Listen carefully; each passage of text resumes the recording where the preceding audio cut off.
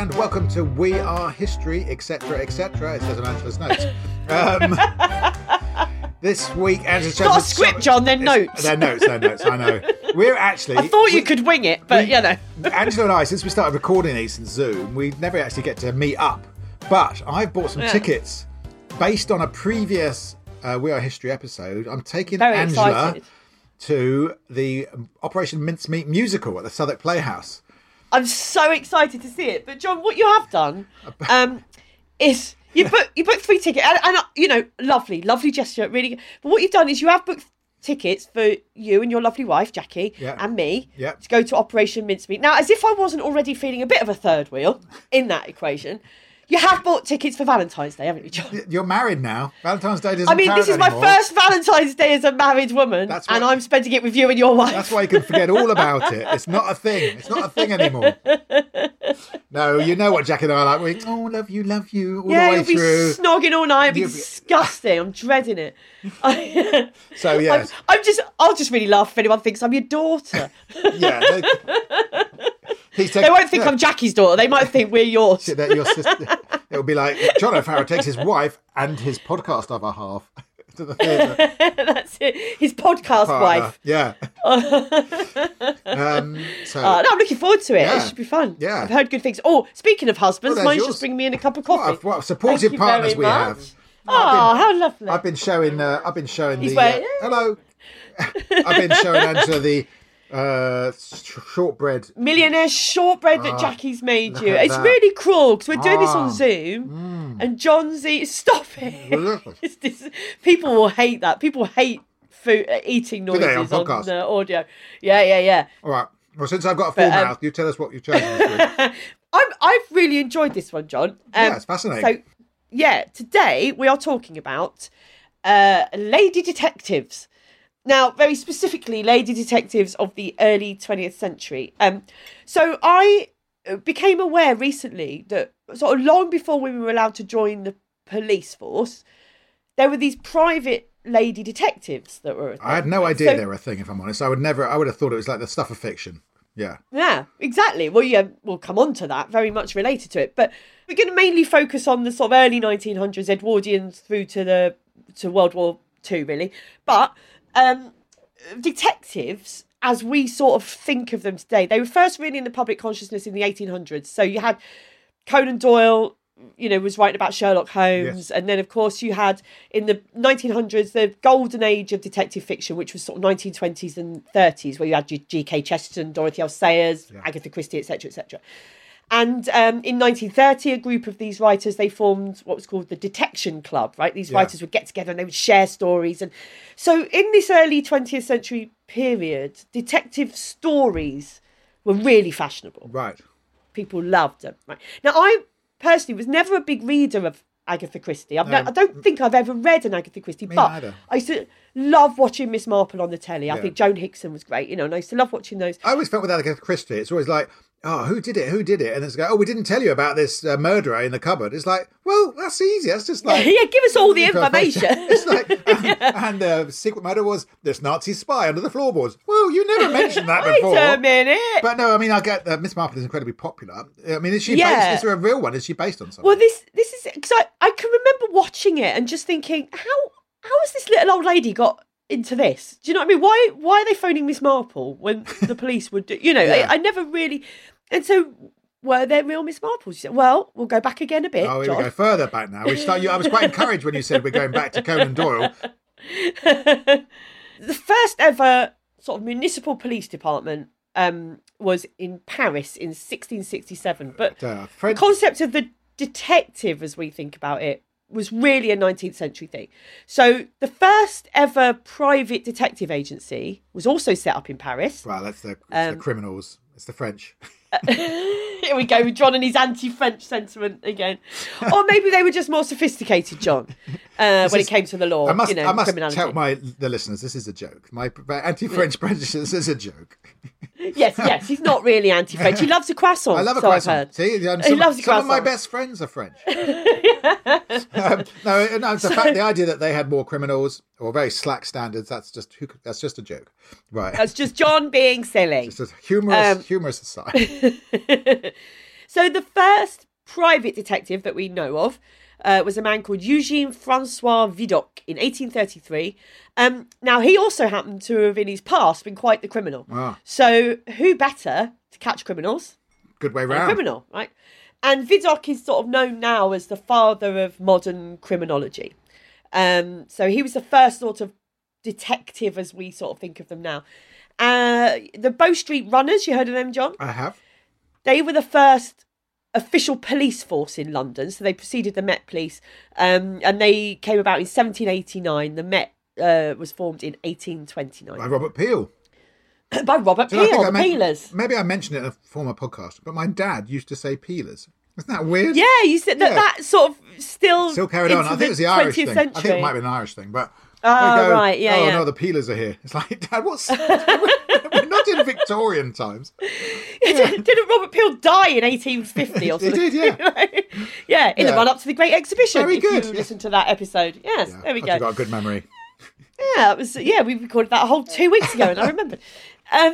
So around this time, private detective agencies began to spring up in the UK around the 1850s, and in America there was a very famous detective agency called the Pinkerton Agency, which started in 1850 by a Scotsman whose name was Alan Pinkerton. He was also an abolitionist and a spy. And then, so I think the detective agencies that then began to spring up here sort of modelled on that I see. Pinkerton Agency that he'd started. But these were all the boys. What about, how come ladies got in the scene? Because you think how little agency women had back then. So when did the old-fashioned Cagney and Lacey come to the scene? Well, as you say, it was a very much a men's domain to start with, and often these agencies would be run by retired Met officers. And it's thought that they did employ a lot of women. But the thing about being a detective, John, is that, you got to go under the radar a little bit, because a lot of their job was, shadowing people, as they called it, or stalking people, following people, whatever. So the records were quite scarce, really, because anonymity big benefit to a detective. So it's thought there were actually quite a lot of women who worked for these detective agencies during the Victorian period. And we know of two, don't we, that set up their own detective agencies in the early 20th century in Britain. So that's right. First, 1905, Kate Easton, an ex-actress. Tell me about her, Angela. Yeah. So she set up her own detective agency. She, like you say, was an ex-actress. And a lot of female detectives at the time, it's thought, had been actresses. And then when they sort of retired, they got past it, John. It's like it is now. Get into your 40s. They don't want to cast you. You're off. Yeah. So this is quite inspiring for me, because I'm 45 now. So, I'm going to set up as a private detective now. Only just by the skin of my teeth, John.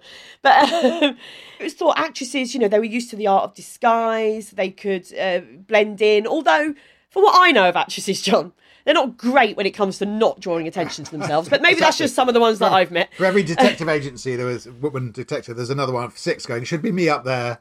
Exactly. I went for that. They wouldn't have me. Oh, she slept with a head detective. We know that.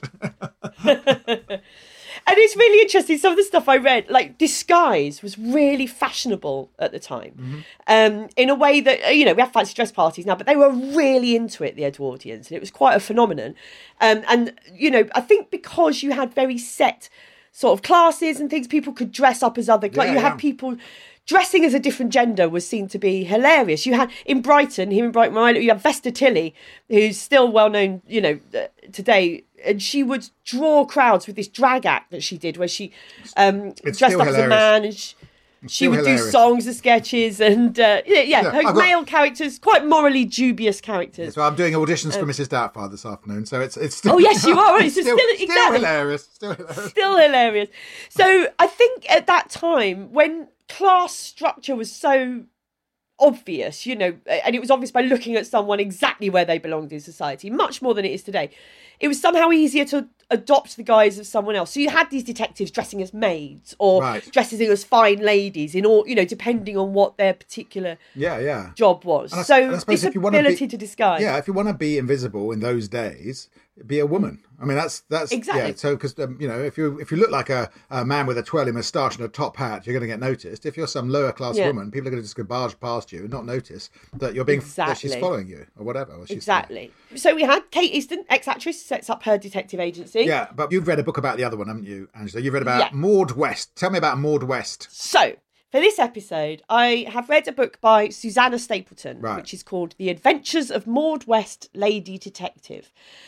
Susanna Stapleton does point out in her book, by the way, that it's a real shame that Kate and Maud didn't run an agency together because they could have been called East and West. Oh, they'll make a series out of it, I'm sure. Yeah, hopefully. But I really urge listeners, like if this topic as we go through interests you, read the book, because the way Susanna Stapleton has read it, she really had to work to get the details of Maud's life and how her life is fascinating, and there's only so much we can really uncover. I will say, actually, today. Angela, we always say that on the podcast, read the book, and people do. It's amazing. People go, I'm so glad you said that. I read the book on Maxwell or whatever, and it was brilliant. And it's great. So it's great. I really love it when people do read I the saw somebody book. on Twitter asked for a bit of a reading list the other day, and I sort of racked my brains trying to remember which ones were, And but I really enjoyed this book because Susanna Stapleton is a historian, but she also was really into these detective novels, growing up, and you can really tell because the way she's written it, as if she's a detective uncovering this mystery, and it's really lovely. And it's no easy task for her to uncover Maud West's life, and this book is also throughout it is Maud's own writing, which, as you'll see as we go on, is let's say it's a slightly enhanced version. So there's a certain amount of fiction in that as well, then. There is, and so I also don't want to give too many spoilers about certain things because it's fascinating. Okay. So read the book. Where was Maud? Anyway, where was Maud based? She had her offices at a place called Albion House in London. Okay. Now she did also refer to a Paris office actually, which I think Susanna Stapleton originally, when she was sort of digging around, thought was one of her fabrications, of which there were many. But it does appear that she found something with an address of her Paris office on it. So it appears at some point she may have had a Paris office. But Albion House is quite interesting. So it's a large building in London, I think sort of St Giles area, Holborn, around that sort of way. And so not a million miles from Baker Street. The press of the time loved making the Lady Sherlock Holmes comparisons and all that. And Albion House, it was a large building, and it had a Rover car showroom on the ground floor. Great cover, these big great sort cover. of windows on the And inside it were lots of offices, and there were lots of theatrical agents in the building. You had the Music Hall Ladies Guilds were based in that building. And it just seems like the further up the building you go, the smaller and more dodgy these businesses were. I've been in those buildings. So, as you go to the top floor, it's just like, what are you? The bloke who's going to represent me is on the top floor, It's like, oh, great. Yeah. And there were a lot of sort of snake oil salesmen peddling their wares, Dr. Pepper's. Oh no, not that's Dr. the thing, Pepper. Dr. Pepper. Not Dr. Pepper. But lots of these kind of.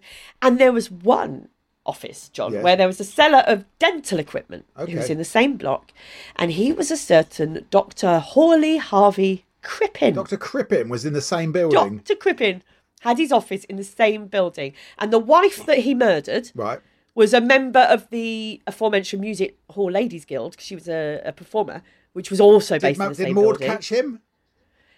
No, I mean his accomplice was his secretary as well. But Maud's just she was like, "Morning, despite Mr. being a lady detective. Morning, Dr. Crippen. Oh, how's that plastering of your house going? Yeah, exactly. How's the new floorboard? All this happened under her nose. Not a thing, as far as we know. As far as we know, she may have had, she just wasn't involved in it. Criminal investigation. We don't know what she thought of him, but I just think it's quite funny that there's this lady detective working in the same building. Not really her fault, but it's sort of weird, isn't it? One of the most famous criminals of all time. Yeah. So from what I gather, Maud sort of presented herself as a slightly ordinary middle-aged woman, which, as I was saying earlier, it's probably in those days the way to be invisible. Photographs of her, and you wouldn't really notice anything about her, which is ideal for a detective, really. Yeah. However, Maud was also this incredible self-publicist. Yeah. Right? She used to write stories for journals and periodicals, for things like Pearson's Weekly or whatever. And she'd write about her life as a lady detective. She was famous at the time as being Maud West, Lady Detective. Right. Full of daring do, close shaves with armed foreign gentlemen, and all these sorts of stories. And she would submit these photographs to these publications of herself, but often in disguise. She'd be in disguise as a man. Yes. In 1936, she said, "Generally, I start off as myself because few wrongdoers suspect a middle-aged woman to be on their tracks." She admitted, "But most of my successes as a detective is due to the fact I do not look like one." So, that's what we're saying, isn't it? But I love the fact that she was this had to be invisible, and yet all her instincts were, look at me, look at me, look at me. Look at me, look at me. Exactly. I mean, at one point, Susanna Stapleton did wonder whether she had a background as an actress. Don't think she did, but she certainly presented as somebody who was quite happy to be in the spotlight. And she would offer these tips for when she needed to change appearance. They really made me laugh. This one did. Is sometimes I alter the shape of my face merely by pushing a piece of orange peel beneath my upper lip. Well, that's clever, isn't it? I've never heard of that one. Isn't it? It's great. And so I imagine that she had to sort of be prepared to defend herself when she was working in the gambling dens or illicit night spots and stuff like that. Exactly. There's and sort of getting the truth and non-truth of Maud's life is quite difficult because there was lots of newspaper reports, lots of stories that she wrote. Yeah. Some of them based in truth, some of them exactly that, stories to get attention. But she wrote this about, being equipped as a lady detective. Yes. She said, I never doubted the efficiency of a small but very useful revolver or a certain dress ornament which contained a tiny but spiteful stiletto. Wow. Furthermore, I always carried on a bangle 2 detachable beads composed of a soluble narcotic. With these, I could promptly dope the drink of any too embarrassing suitor. Wow. On one occasion only did I find it necessary to lose one of my bangle beads. My armoury, I'm glad to say, was never in action. Wow, presumably, if you were a lady detective, you would have to have some element of self-defence. Yeah, a revolver and a knife and a... It's like, okay. The things that actually happened to her may have not been quite as she described, but she'd certainly be in places where a lady might be in danger. Yeah. You sort of get the feeling that most of this needs to be taken with a pinch of salt, though. Most of the stories she wrote about herself, which is always a problem with history, I suppose. She wrote her own history and was bigging up her own stories. Stories she wrote and the interviews she gave were sort of really designed to titillate and excite, I suppose, weren't they? Yeah, exactly. I mean, she certainly kept a revolver in her desk, and there's a sort of postscript in the story where Susanna Stapleton meets some of her still living relatives who remember her sort of waving a revolver. Wow, about. Okay.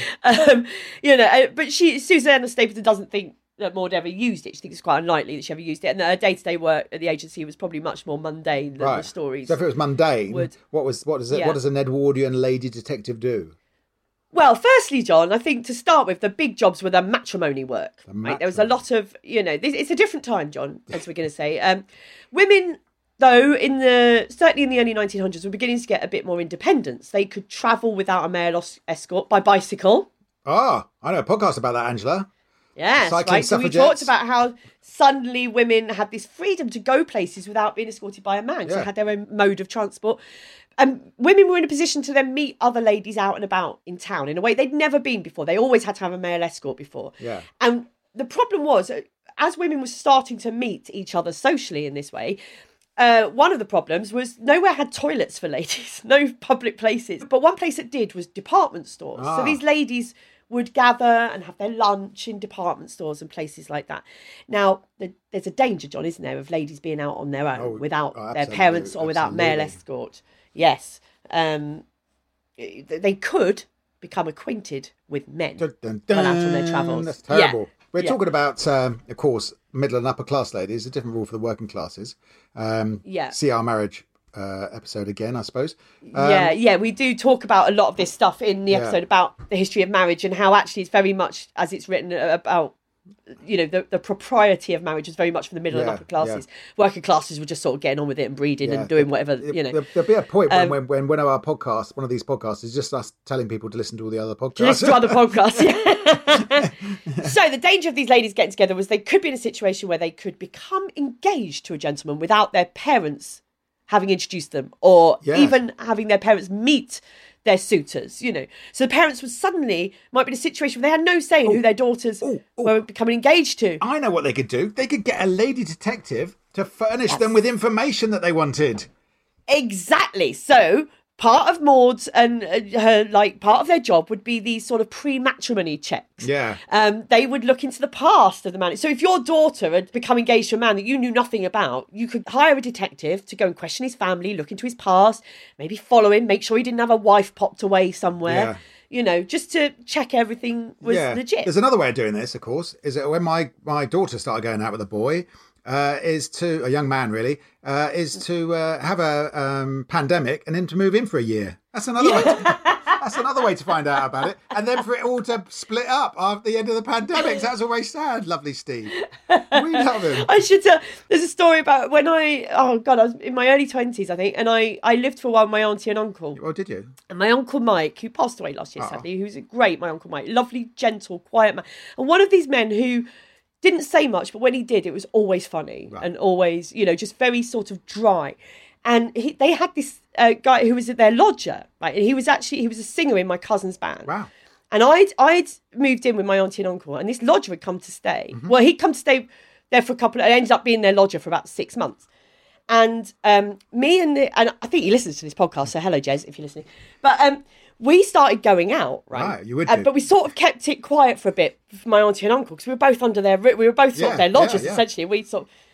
And eventually it sort of came out that we were having this fling, And my auntie and uncle were fine, absolutely fine about it. They're very laid back, kind of. Yeah. But my uncle I remember coming home one day with Jez, and my auntie just whispered to me, she went, "Mike's going to have a bit of fun, watch this." And Mike just went, "Jez, can I have a word?" Sort of took him into the living room. My auntie was like, watch this, it's going to be really funny. So me and my auntie were watching through a crack at the door. And Mike just went, "Sit down, Jeremy." Called him Jeremy, right? So Jez is like, "Oh, shit." And the thing you have to understand about our family, Jeremy, is in our family, there were 7 boys were born. And then a very special little girl came along. Right? Which is because I'm the first girl. I have 7 cousins, little boy, first girl. And then there were another 7 boys before there was another girl, right? So I did have these sort of protectors. And those 7 boys, Jeremy, they look after that little girl. So just be warned. And poor Jen, like the colour just drained from his face. You've shared a bed with her. Now you've got to marry her. Yeah. It was really funny. And actually, do you know what? My poor auntie and uncle probably went, we were conducting this relationship in their house. It was, they probably didn't really want to think about their lovely little niece in that way. But anyway, completely digressed, but that just always makes me laugh, that story. In those days, there was no way to find out about gentlemen suitors if they were sort of not with a chaperone, unless you had Maud West. Maud West on the case. Snoopy nosy lady. Yeah, exactly. So that was part of the detective's work then. Yeah. And then there's sort of other matrimonial work might be, I suppose, uncovering adultery maybe, or wrongdoing for the purposes of divorce, because of course back then you needed a reason for a divorce. Exactly. So you had the I'll say that again. You had the Matrimonial Causes Act of 1857. We know a podcast about that, which meant women could petition for divorce for the first time in the civil courts. Now, there was still a lot of disparity, because while a man could get a divorce on the grounds of adultery alone, because it was seen that women committing adultery was much more of a sin than men committing adultery, because poor men can't help themselves, poor lambs, Okay. So it's natural. Whereas women... It's like in the wilderness. It's like the exactly. So, you can't leave him just because he's done what's natural. I love it. So in order for a woman to get a divorce, they also had to prove that something else was going on in their marriage: incest, cruelty, bigamy, or desertion. It couldn't just be enough that they were just unhappy in a marriage, or their husband was just an arsehole. Difficult times. Yeah. This changed, didn't it, in 1923? And then women could just get a divorce on grounds of adultery. They still needed a lot of proof, though, didn't it? It still had to be proved. So that's, I suppose, a lot of work for female detectives. Exactly. So for the first time in 1923, now women could petition for divorce on grounds of adultery. A couple of things happened. For the first time, the number of women petitioning for divorce overtook the number of men. Right. And it's always stayed that way. It's now always more men than women that initiate the procedure. Sorry, the other way around. More women than men, you mean? Sorry, more women than men. Did I say more men than women? More women than men. Oh, got that wrong. Well, you know what I mean. I did. So because adultery was now a reason for divorce for women, one of the ways the detectives were sort of employed by these women was to sort of go out and shadow a man to see if he was up to anything. Yeah. But also, they might be employed if a woman was just unhappy in her marriage, she knew that if she could somehow prove adultery, she could get out of it. Or create adultery. Or create adultery. So they might set up honey traps. This is a bit dodgy now. I'm not sure I'm on the woman's side anymore. Exactly. There's one case where Maud, and this goes into more detail in the book, but she even stitched up her own chimney sweep in order to make it look like a client's wife was having an affair. So she made it look like, the chimney sweep was this poor boy who just got, what? I'm just here to clean a chimney. Oh my God. That's crazy. So she wasn't always there was some moral ambiguity with Maud West, shall we say. Yeah. And then after World War I, matrimonial work sort of included bringing down unscrupulous matrimonial agencies, didn't it? There's a dearth of eligible young men at the end of the war. If you think nearly 1 million young men died in World War One, and so there were all these unmarried women looking for husbands and hoping, desperate to improve their situations. And these matrimonial agencies sprung up and fleeced them their money. It's cruel times. Awful that would take money to find you a husband and then just ditch do it. nothing. Because there were these women, like you say, who during World War One, who had jobs for the first time because the men were all away fighting, and so they had money. So you had these young unmarried women that were financially independent for the first time. Then after the war, they sort of lost those rights, initially. And so this left them vulnerable because they were now looking for husbands, but they had this money. So they were vulnerable to being charmed by con men, robbed of the money that they'd saved because they knew they had this money. Yeah. And so these female detectives were working on these cases as well to follow these con artists, bring them to justice. So there were, Yeah, that's interesting. They were doing good work as well. But the cons went both ways, of course. So men could be fined considerable amounts for breach of contract to marry. Still illegal. Yeah, and there were also women who could induce a man to make a promise of marriage he couldn't keep, so that she could take him to court. So exactly. So breach of promise to marry was punishable by fines, I think. So if you could get a man to agree to marry you and then make it so he definitely couldn't, then you could take him to court. Blimey. And there were lots of detective work. Wasn't always what we might think of moral by our standards. There's at least one case in the book where there's a man, I can't remember his name, but it is in the book, but he becomes besotted with this American actress, Constance Ryland. Oh, right. And he hires Maud West basically to help him stalk her. So Maud West's job was to let this man know where this actress was at all time. So he could turn up or send flowers everywhere she went or just be a bit of a nuisance. I mean, I don't think he actually ever harmed her. But creepy. But really creepy. And Maud West was quite happy to take his money to enable that. She talked about it openly. Stalking. Wow, that's amazing. Yeah, that was in her records that was her job, Yeah, and then a private detective might be hired to find missing persons. Although that again wasn't always positive because sometimes it would be to return wives who'd fled an abusive or unhappy marriage. So there was this really interesting sort of phenomenon at the time, a big fear of innocent white women being duped by these sort of swarthy foreigners into a life of what was called white slavery in these South American brothels, right? So these dark foreigners would come over, steal your women, and obviously, I mean, whether that did go on, I don't think it went on at all. I think this is like what it was. It was pure xenophobia. It was women who had chosen to elope with these foreigners. You're coming over here taking our women. We're not having that. And these stories of what then happened to them were fueled by nothing really. Racism. But racism and xenophobia and this whole idea of this. And misogyny. And there was, the League of Nations got involved at one point, they, about this sort of women trafficking thing that they said was going on. And really, it was just part of threatened men putting women in their place. They didn't like women having agency to go off with foreign men or to choose who they went with. So a lot of this fear that was really whipped up, and there were a lot of women, women in society that were sort of fighting against this happening that wasn't really happening. I mean, I'm not saying there wasn't sex trafficking in the 20th century or the 19th century, but it wasn't quite to the scale. It wasn't upper middle class women being taken to South America by swarthy men. No, exactly. It was orphan children, it was the weakest in society. There was a different. Exactly. Some other areas where female detectives were employed, not related to marriage. So I was talking to my friend Lissa Evans, who writes sort of historical fiction, and she was saying blackmail was a massive issue in the early 20th century, and that because so many people, there was so much prudery and so many moral standards, and homosexuality was illegal, and adultery was so frowned upon. Loads of people were being blackmailed, and it's one of the sort of biggest crimes in terms of statistics. And this is another place for someone like Maud to come in, I suppose.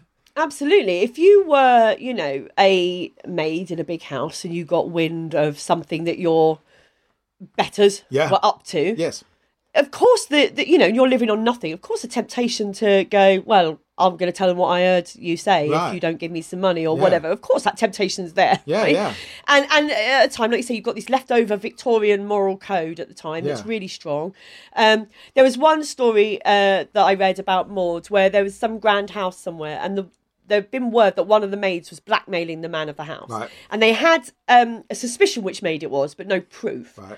And so you can't go to the police with something like this because then the newspapers are going to report on it, right? So Maud was hired to find out which of the maids was responsible so they could get rid of him. Wow. And she did it by, she posed as a clairvoyant, right, and started advertising locally these readings, like really cheap readings that we should do. And in this big house, lots of the young women who worked there were going and getting their fortunes told. And eventually, the girl that was a suspect also went along to get her fortune told. And of course, what Maud is then there dressed as a fortune teller, in her disguise. Cross my palm with silver, pretty lady. Exactly. And of course, she starts frightening this woman because she's telling her things about her that she knows. Wow. And this woman, and eventually just gets a confession That's out of hilarious. This woman about That's so clever. what she'd done, and then it's like, ha! Gotcha. Wow. Now we know it was you. And it turned out it was this woman's boyfriend who'd sort of egged her on it's always the men. to do it's always it. the men, Angela. Always the men. That's amazing. So, but it must have involved a lot of boring bloody palm reading before she got to the right maid. I mean, can you imagine? I bet she had fun with that though. That's fun, innit? Just get a load of talking a load of bullshit. Oh, you're gonna die on Thursday. Yeah, I know. Might as well do what you like in between. Yeah. Oh God. Yeah. When I was first in love at the age of like 18, me and my girlfriend were down in Torquay, and we both went in separately for palm reading for a laugh. Oh. And the woman said to both of us, "I see an unwanted pregnancy."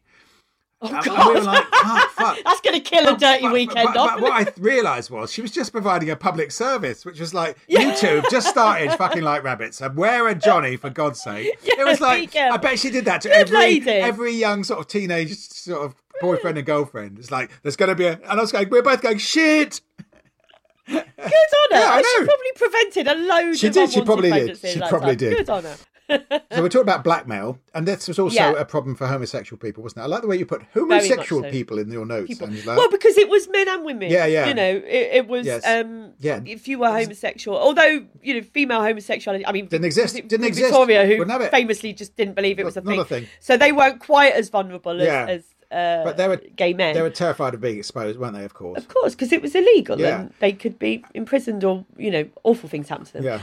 And then after World War One, there was an increase again in blackmail cases because these potential blackmailers had another string to their bow, because at that time, during and after World War One, as we know by the way that they treated conscientious objectors and so on, cowardice was seen as, it was really the worst thing you could be seen to be was a coward. If you were a pacifist or even if you were just scared and frightened, you were supposed to bravely go over the top and do your bit, and so if you'd been anything other than 100% brave as a man during the war, be that while you were at the front, if you'd run the wrong way or just anything, if there was anything on your record that suggested you had any slight bit of cowardice, you could be threatened with blackmail of having that exposed. Yes, that's terrifying. I mean, those poor men, they probably had shell shock or, it might have been, God. Yeah, I mean, they were kids as well. So to be sort of 19, and suddenly terrified of a shell blown off in your trench, no wonder you might be sort of stunned or anything, but your reputation could be ruined, wouldn't it? Exactly, because you weren't allowed, it wasn't like now where we know that soldiers have PTSD. If you had PTSD that you was, showing signs of, like, say, shell shock or whatever, then you were a coward. Yeah. The brutality didn't end in 1918. No, these poor never thought about that, really. men during that period. Yeah. It really carried on. Yeah, so private investigators, we brought it in to see off blackmailers as an alternative to the courts. Of course, as you said, it all got in the papers until 1925. Newspapers were allowed to print full details of blackmailing, even if it was like, oh, we've caught the blackmailer, we're looking at, here's the stuff he was trying to put in the public domain. Prints the Daily Mail on pages 2 to 25. Exactly. So that's a bit of a flaw in the law. So they changed that after 1925. So whatever it was you were keeping quiet would come out anyway. So that's why people went to private detectives, and another means to see off a blackmailer. Exactly. And Kate Easton, she wrote about that other lady detective. Yeah. She wrote about this and she said how part of her job was blackmailing blackmailers. Yeah. And she explained once, she talked about this case she called the Terror of the Tea Rooms, which was this professional seductress who would pick up victims over afternoon tea, like married men or whatever. And Kate Easton just wrote her a polite note giving her a choice because she'd been stalking her, she'd been shadowing her, and this woman hadn't realised Kate Easton had been watching her, so she'd done it successfully, and she just wrote her a note saying, you have a choice, you either leave the country or I'm going to make sure you're shadowed constantly by detectives who will warn everyone that you talk to what your intentions are. And she left by the next boat. Wow, that's amazing. So, they sort of took the law into their own hands, really, when it came to blackmailing. Wow. These detectives. And so what else were these lady detectives detecting? So there's so many fascinating things, but this one really sort of got me. So spiritualism began to be really popular at the end of the 19th century. This idea, spiritualist churches and organisations sprung up. Conan Doyle was a big believer in spiritualism and was a spiritualist. And there were some people who genuinely were believers, but obviously the whole movement opened the door really to a lot of charlatans and con artists who would prey on vulnerable, bereaved people. Of course, that can never happen today. No, never. And there's this sort of wonderful episode that Maud talks about in this interview from the Sunday Post in 1926. And I actually, because I recently got myself a membership to the British Newspaper Archive, so fantastic. I downloaded the actual. Oh, great! It's brilliant. I've been looking at Maud West articles a lot because they're all in there. Shall I read the whole piece? Well, I'll give it to you because it's just this. She's talking about how she is planning to expose a spiritualist fraudster, right? So give it a read, John. Right. This is the extract from the paper. Revolver shot at a séance. Lady detective to shoot spirit. London, Saturday. A revolver shot will ring out at a spiritualist séance shortly to be held in a part of London, which, for obvious reasons, is not indicated. The firer will be Miss Maud West, London's intrepid lady detective. She has been invited to attend the séance, the time and place of which are yet unknown to her, in order to test in this dramatic fashion whether or not the ghostly figure is in reality spirit. I shall not shoot to kill, Miss West confessed to the Sunday Post, but my shot will be accurate enough to prove the point at issue. I can shoot straight. I have proved that on more than one occasion during my many years of detective work. I am glad to say that I have never fired with fatal effect, though this does not mean that I have missed my aim. This experience will be the most remarkable in the whole of my career, and there can be few women who have packed more excitement and adventure into their lives. Miss West's experiences have taught her to be prepared for any emergency, and she early discovered that an essential accomplishment of a lady detective was to be a proficient revolver shot. By dint of much practice, she has become one of the best lady shots in the country. I mean, it's just brilliant. There's absolutely no evidence that this happened. She's just she did best it. Sort of self-publicity. I bet she was actually a bit unbearable, to be honest. I mean, she must have been. Probably. I mean, the idea that she's written this about herself, it's like. I mean, my favourite bit about this article is when you look at it, there's a photograph that she's obviously supplied to go with the article, and it's a picture of her for no apparent reason disguised as Charlie Chaplin. Right? Why not? Why not? Because if you want to be just to show that she can, if you want to keep a low profile, be the most famous film star in the world. It's just incredible, and I just but the other side of that is that the detectives were out there exposing these spiritualist frauds. So actually, while she's telling these amazing elaborate stories, they are out there doing which is a good thing. But by dint of much practice, she has become one of the best lady shots in the country. No evidence for that at all. Says Maud. Maud West, exactly. According to Maud West. According to me. Yeah, these female detectives then, many of them started their career in a much more sort of mundane way than shooting spirits in or training black men as well. A lot of them started their careers as store detectives. Of course, because you had the rise of the department store.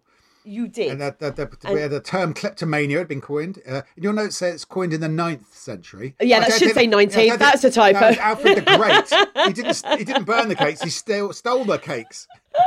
19th century. That's a typo. And so kleptomania, the term was used quite often in conjunction with more well-to-do ladies, shall we say, who might steal for no apparent reason, apart from the fact they were bored out of their heads because they were not allowed to do anything. Just get a bit of fucking excitement in their poor mundane lives. Yeah, exactly. Yeah. So it's thought to be some sort of congenital criminality or linked to some kind of sexual deficiency. Oh my God! Yeah. Well, I'm glad everything linked to bloody Freud has so much to answer for. Aren't you glad you live now, Angela? Bloody hell! Oh my God! Yeah. But as the era of department stores grew, so did nicking stuff. And it wasn't just bored middle class ladies. It was John's daughter Lily when she was 13. I had to go and pick her up. Oh, poor Lily! Don't expose her. I had to go down to Primark, get the whole all her friends. Like she was 12 or 13. Jackie said they want to go up the West End. They're quite young. I went, I'll be all right. It'll be all right. Sitting at my desk, Primark call up from Oxford Street. Yeah, we've got 6 girls in the basement. And I went up there, all of them, their mascara running down their cheeks with tears. And but they never did it again. The bloke had said to them, did you want to go to university? That's not happening now. Did you want to travel abroad? You'll never have a passport. You won't be allowed. And I go into this basement where Lily's crying. She goes, I'm so sorry, Daddy. You can hit me if you want to. I said, Lily, I'm not going to hit you. What the hell are you talking about? I was most pissed off that I'd lost a day's writing. And then Jackie comes out of her, she was doing a master's at the time. She comes out of her tutorial, 18 missed calls. It's like, from me. It's like, but so Lily is banned for life from Primark Oxford Street. Every time we go past it, I point it out to her. I was like, well, you're not going in there, Lily. A bloody old fingers O'Farrell. It's such a common thing for young women. I never did it because I think I was so frightened of being caught, something like that. But I know a lot of young women who did, and often I think the ones that are actually quite, like I say, not well up but comfortable. You know, they weren't nicking things because they didn't have them. They were just the thrill. It was just a thrill. Yeah. A thrill, and it's a part. And I think sometimes teenage girls egg each other on. I can remember once. I won't mention her name. But there was a friend of mine at school. And she got caught. Basically, she nicked something from, I think it was Marks and Spencer's. I might be wrong. British Home Store, something like that. I think she was doing it by going into like fitting rooms and trying on stuff and then coming out wearing the stuff. I think it's before lots of security tags and things like that. And someone who knew her mum was working there and had caught her doing it. And so they... she didn't get caught at the time, but this woman went and phoned her mum and told her what she'd been up to. And that night, we were about 17, so we were underage in this nightclub in Maidstone watching a band. Wow. And I turned around and I saw her dad. Wow. And I was like, I nearly said her name then, I won't say her name. I was like, your dad's here. And her dad was quite a scary dad, a sort of, and he just came in and he just, like in front of all our friends in this nightclub, he was 17, just grabbed her by the arm, dragged her out of this. Oh my God. Yeah, it was awful. But teenage girls do it, it's a thing. Not if Maud West is there as a store detective. So when Selfridges opens in 1909, they set up they called it the Selfridges Secret Service, which was a team of store detectives headed by a woman called Matilda Mitchell. And most of her detectives were women, often ones that had worked in the store before, like behind the counters or whatever. And their job was to be on the floor, looking for shoplifters. And back then, of course, with a big sort of fulsome skirts, voluminous skirts, shoplifters' delight, isn't it? You could the thieves could shove the loot into specially adapted underwear, pockets and hooks, known as grafters' bloomers. I'm wearing some of those at the moment. They're very fetching they look too, John, but I think you're supposed to wear them under your trousers. There was one example it really made me smile. It was this 23-year-old Matilda Greenberg, and she got caught because her suspiciously bulky appearance. Yeah. She was in Whiteley's department store in 1904, and it was found to be caused by 65 yards of satin still on the roll. Wow, that's impressive. She shoved into her skirt. That's impressive. Still on the roll. Yeah. And then you'd have whole gangs of thieves, wouldn't you, operating in these stores? Yeah. There's one of them called 40 Elephants, which is a great name, come into a store and cause such a big old rumpus, I suppose, like 40 elephants. And meanwhile, their accomplices took advantage of the store detectives being busy and slip all sorts into their pockets and drawers or whatever. So that's a classic technique, isn't it? I was with Jackie once and a glass smashed on the other side of the pub. And everyone got up and looked at what that smash was. And by the time, 5 minutes later, we realised someone had taken Jackie's camera from her open handbag. And it was like... It was for our benefit, that smashed glass. Thanks, mate. Yeah. It's such classic. Yeah. I had it happen to me on Oxford Street. And weirdly, I had about 2 weeks before, I'd watched a documentary about shoplifting. Oh, really? Pickpocketing. Oh, yeah. And I was walking down Oxford Street and I had my handbag and this guy did something to me that I'd seen on this documentary. And if I hadn't, I would have... Because he just went, oh, you've dropped your scarf, and just showed me a scarf that wasn't mine. Wow. And...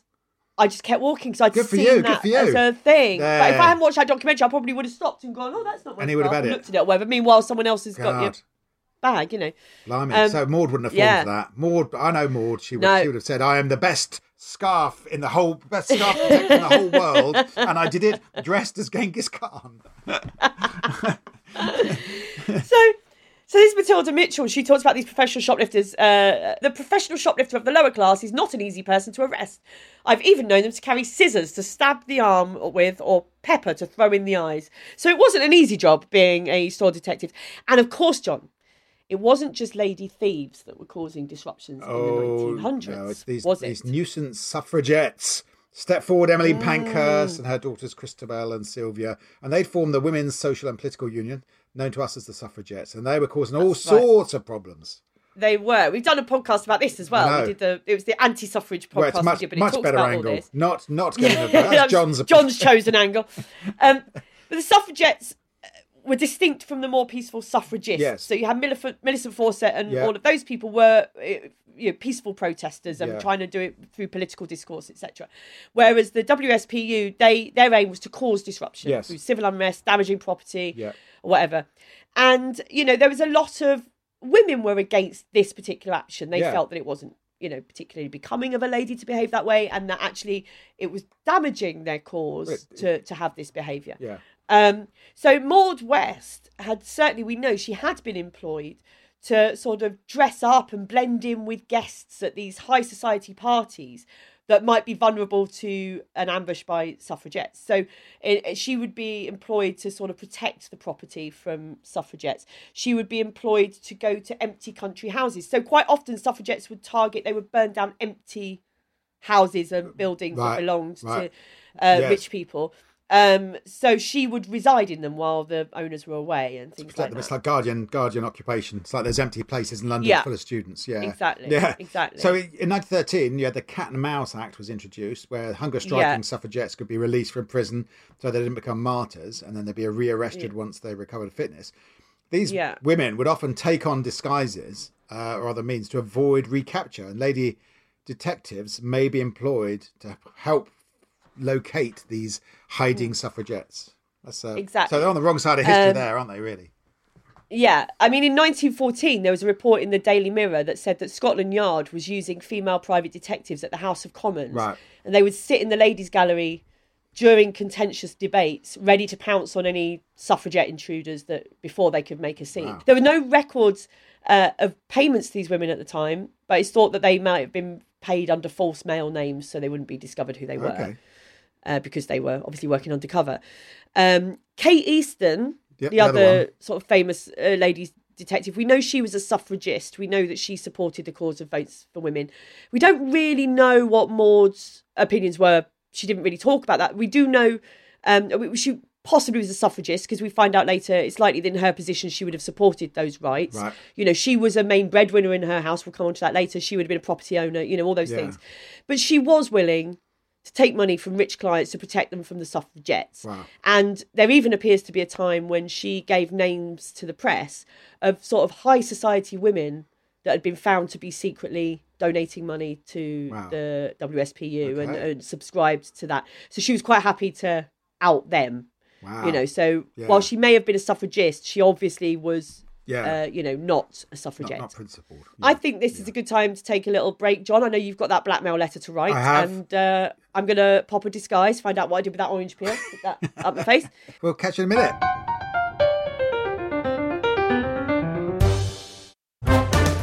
Welcome back. We're discussing lady detectives and what they got up to in the early 1900s.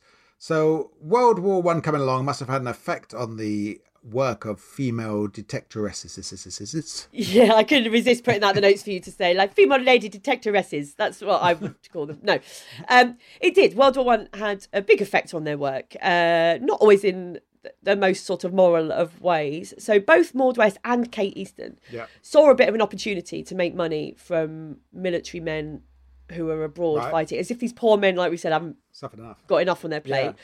They both put adverts in publications that were for servicemen in Europe that sort of planted the seeds in the minds of these men that were away from home fighting about what their sweethearts at home might be getting up to, and offering their services as lovely lady detectives to keep an eye on their loved ones back home, find out what they'd been up to. And Maud's advert, it was particularly sort of very emotionally manipulative, sort of done in this really sort of maternal tone, don't you, while you're abroad, I'll sort things out back here.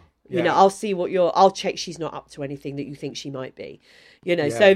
Whew. That's grim. There was also at that point a lot of concern about German spies on British soil. Maud West, just am I right in thinking she talks about or claims to have foiled German spy rings? This is brilliant. I love this. So I'll tell you one of the stories that she tells, and there are several, about German spies, World War One type. So one of the stories goes like this. So Maud is trying to have a much needed holiday, very busy woman, running her own detective agency. So she goes to Norfolk, I think it was Cromer, somewhere like that. Right. She goes on holiday. And but while there, she wasn't allowed to relax because she was recruited on some very important government work. Right. So instead of relaxing, she's keeping close watch on these various buildings in Norfolk before eventually selecting, in her words, a well-known mental home that she decided was suspicious. So she's selected it for closer examination. So she managed to get herself admitted to this mental home as a patient suffering from the strain of war work. Okay. Right? So this is what she writes. She said, after being there a few days, I noticed that the doctor in charge was certainly not the type of man who should have nervous cases under his care. By that, she means A, he was foreign. Okay. And B, he was prone to these angry outbursts, right, that she observed they only occurred when the patients were upstairs. So she says, I was forced to the conclusion that something up there was causing him anxiety. Now, the top floor was out of bounds to patients, but she managed to creep upstairs in the early hours of the morning, and she goes to the door of the room facing the seafront. She says, I brought out a special key. Doesn't say what that is or how she's got it, but a special key. With a feeling of satisfaction, I felt the levers of the lock slip back. Okay, she opened the door. Cautiously opening the door, I found the room in comparative darkness, but the friendly light of the moon revealed all I wanted to see. There, on a long bench, was an ingeniously camouflaged and completely equipped wireless transmitter and receiving set. And so she says she tiptoed out of the building to report her discovery, and she stayed to watch as the doctor and his chief assistant were bundled quietly into a car and whisked away into custody. And of course, John, it was all utter bollocks. So she's actually, do you think, a bit of a fantasist?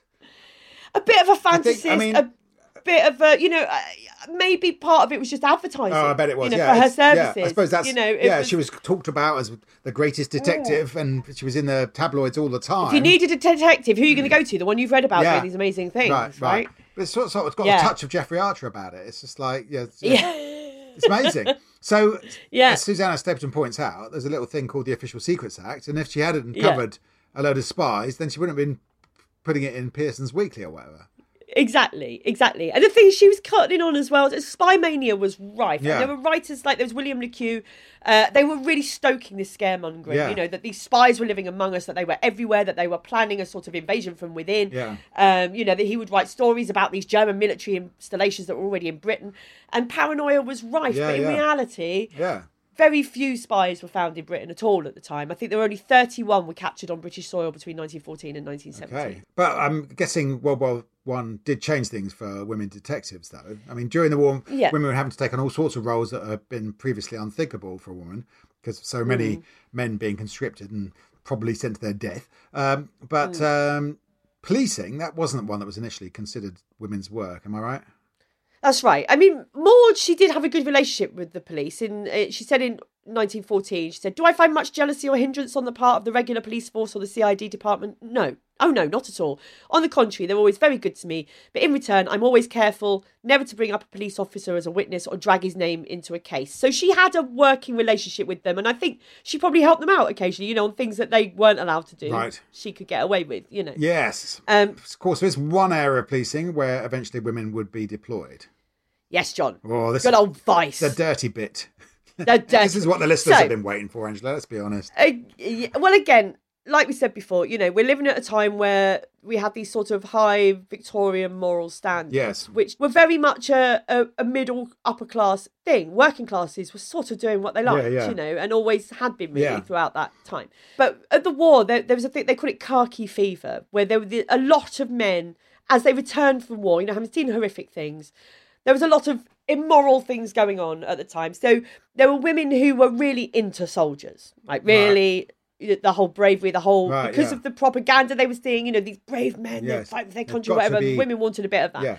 And so they would meet these men coming back from the front, meet them at train stations. Waterloo became known as Hortaloo. I see what they did there. This was happening all over the country, that returning servicemen, women were having, sex with them in parks or whatever. And it was just a big thing that was seen to be quite scandalous, a signal of a nation in moral decline. Right. So there was several things were set up. There was one woman in particular, Margaret Damer Dawson, her and a group of ex-militant suffragettes, because the suffragettes sort of piped down a bit during World War II. There were other things going on, World War I, sorry. Yeah. There were other things going on. So she set up this military-inspired volunteer force called the Women Police Volunteers. And they were these feminists whose idea was to eventually, they thought, if we do this as volunteers, eventually we'll be eased into sort of permanent police work for women.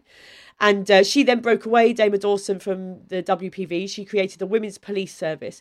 And between them, they trained thousands of these volunteers who spread out across towns and cities in the hope that their presence in parks and train stations, whatever, would curb these nocturnal goings. A sort of cock block patrol. That's what they said on their badges.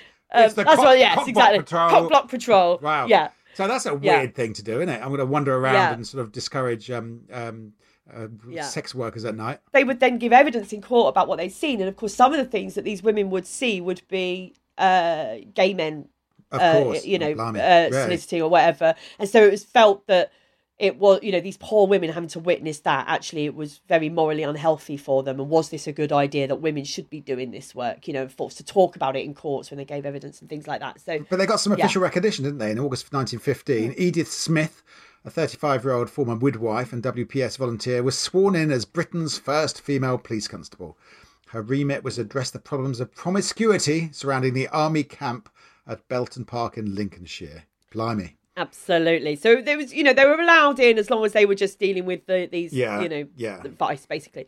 And then in 1918, you had Sir Neville Macready was the Commissioner of the Metropolitan Police, and he started sending women on the beat in London for the first time. He had uniforms supplied by Harrods, and again, their mission largely to control vice. So the police women had no powers of arrest, did they? Or, and they had poor terms of employment, short contracts, no pension. So it was a very sort of grudging sort of employment. Absolutely. Then in 1919, there was this piece of legislation, which was quite forward-thinking for the time, really, and came about because of the work that women had been doing during World War I. They proved themselves in certain ways. And so it was the Sex Disqualification Removal Act, and it gave women the right to enter professions for which they'd previously been barred. So they could now qualify as solicitors, barristers, accountants, vets. They could serve as jurors. They could get university degrees. But there were exceptions. Women, for example, couldn't work in the diplomatic service. Couldn't be stand-up comics. Oh God, no. And some people panel shows would still like it that way. Imagine back then. Imagine having all male panel shows. That's hard to imagine. I know, it's unthinkable, isn't it? And then in 1920, there was a committee was convened led by Sir John Baird of the Home Office to look into whether women should be accepted into police forces across the land. Usual arguments against it. What about their dainty little feet? Good point. He makes a good point, weapons, Angela. What if their weapons were snatched from their teeny tiny hands and used against them? And, of course, what about the men that worked with them? How could they possibly be expected to control their manly desires when they've got women working with them, John? I'm hearing a lot of good arguments, is all I'm saying. Yeah. So, what about the poor male criminals? That's what I want to know. So one argument put forward, wasn't it? It was completely genuine, was that nobody worth calling a man would allow himself to be forcibly conveyed to a police station by a woman. If she attempted to use force, he'd be morally bound to restrain her until the arrival of a male constable. So it's like the morality would be on the side of the criminal, pinning down the woman for using a force. Yeah. Blimey. Yeah. The rights of the male criminal to be arrested by a man trumped the rights of a woman to arrest him. Yeah. That's, mad.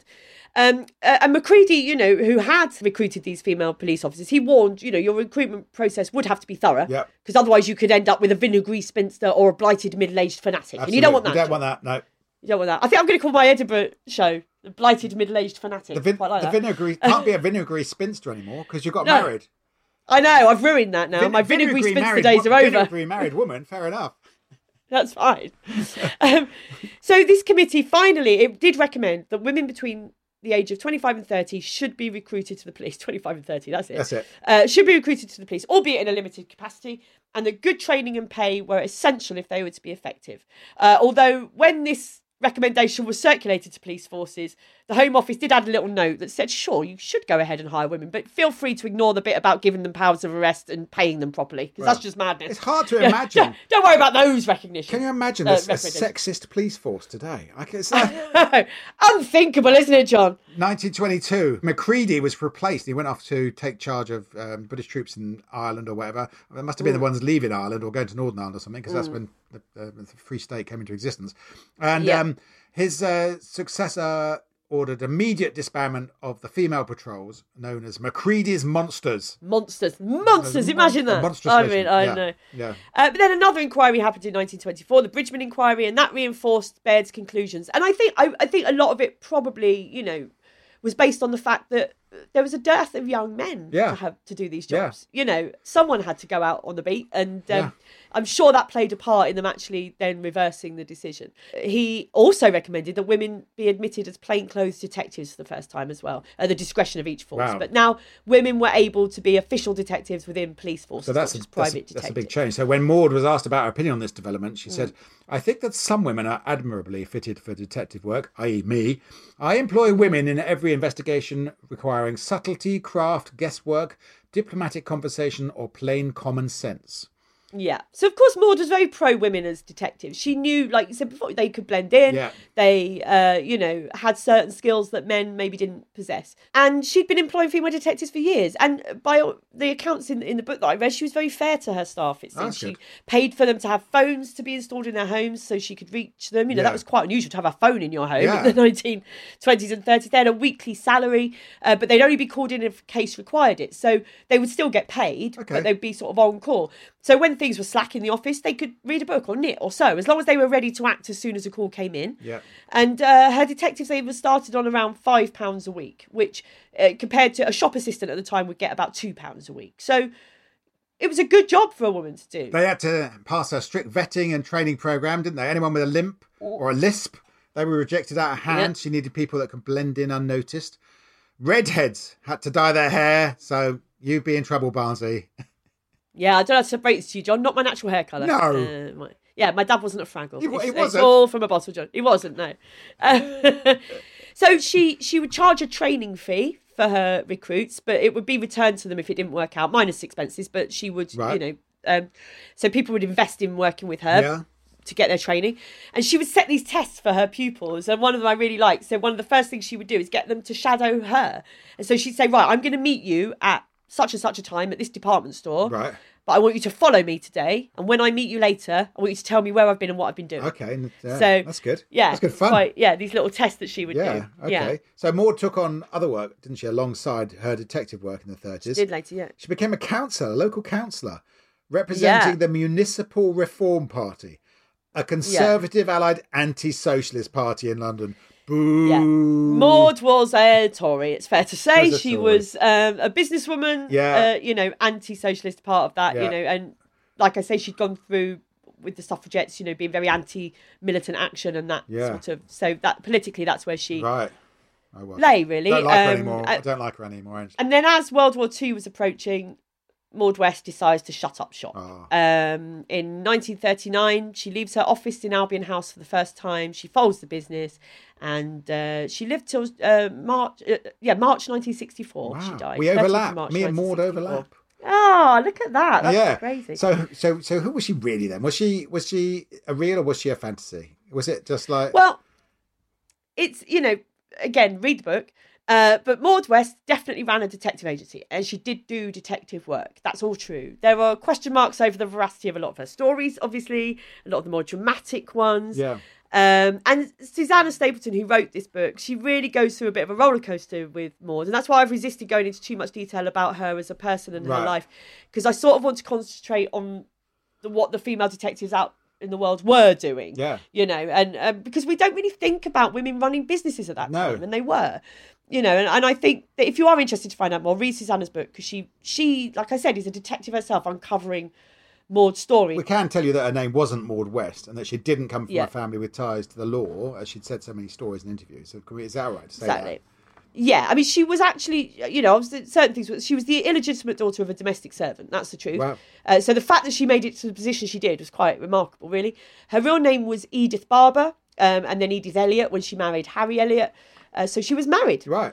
Harry was apparently, I think, supportive of her work. It seems he was a bit of a sickly man, had gonorrhea amongst other ailments. Okay. I think managed to sort of get out of doing too much in World War One, I think.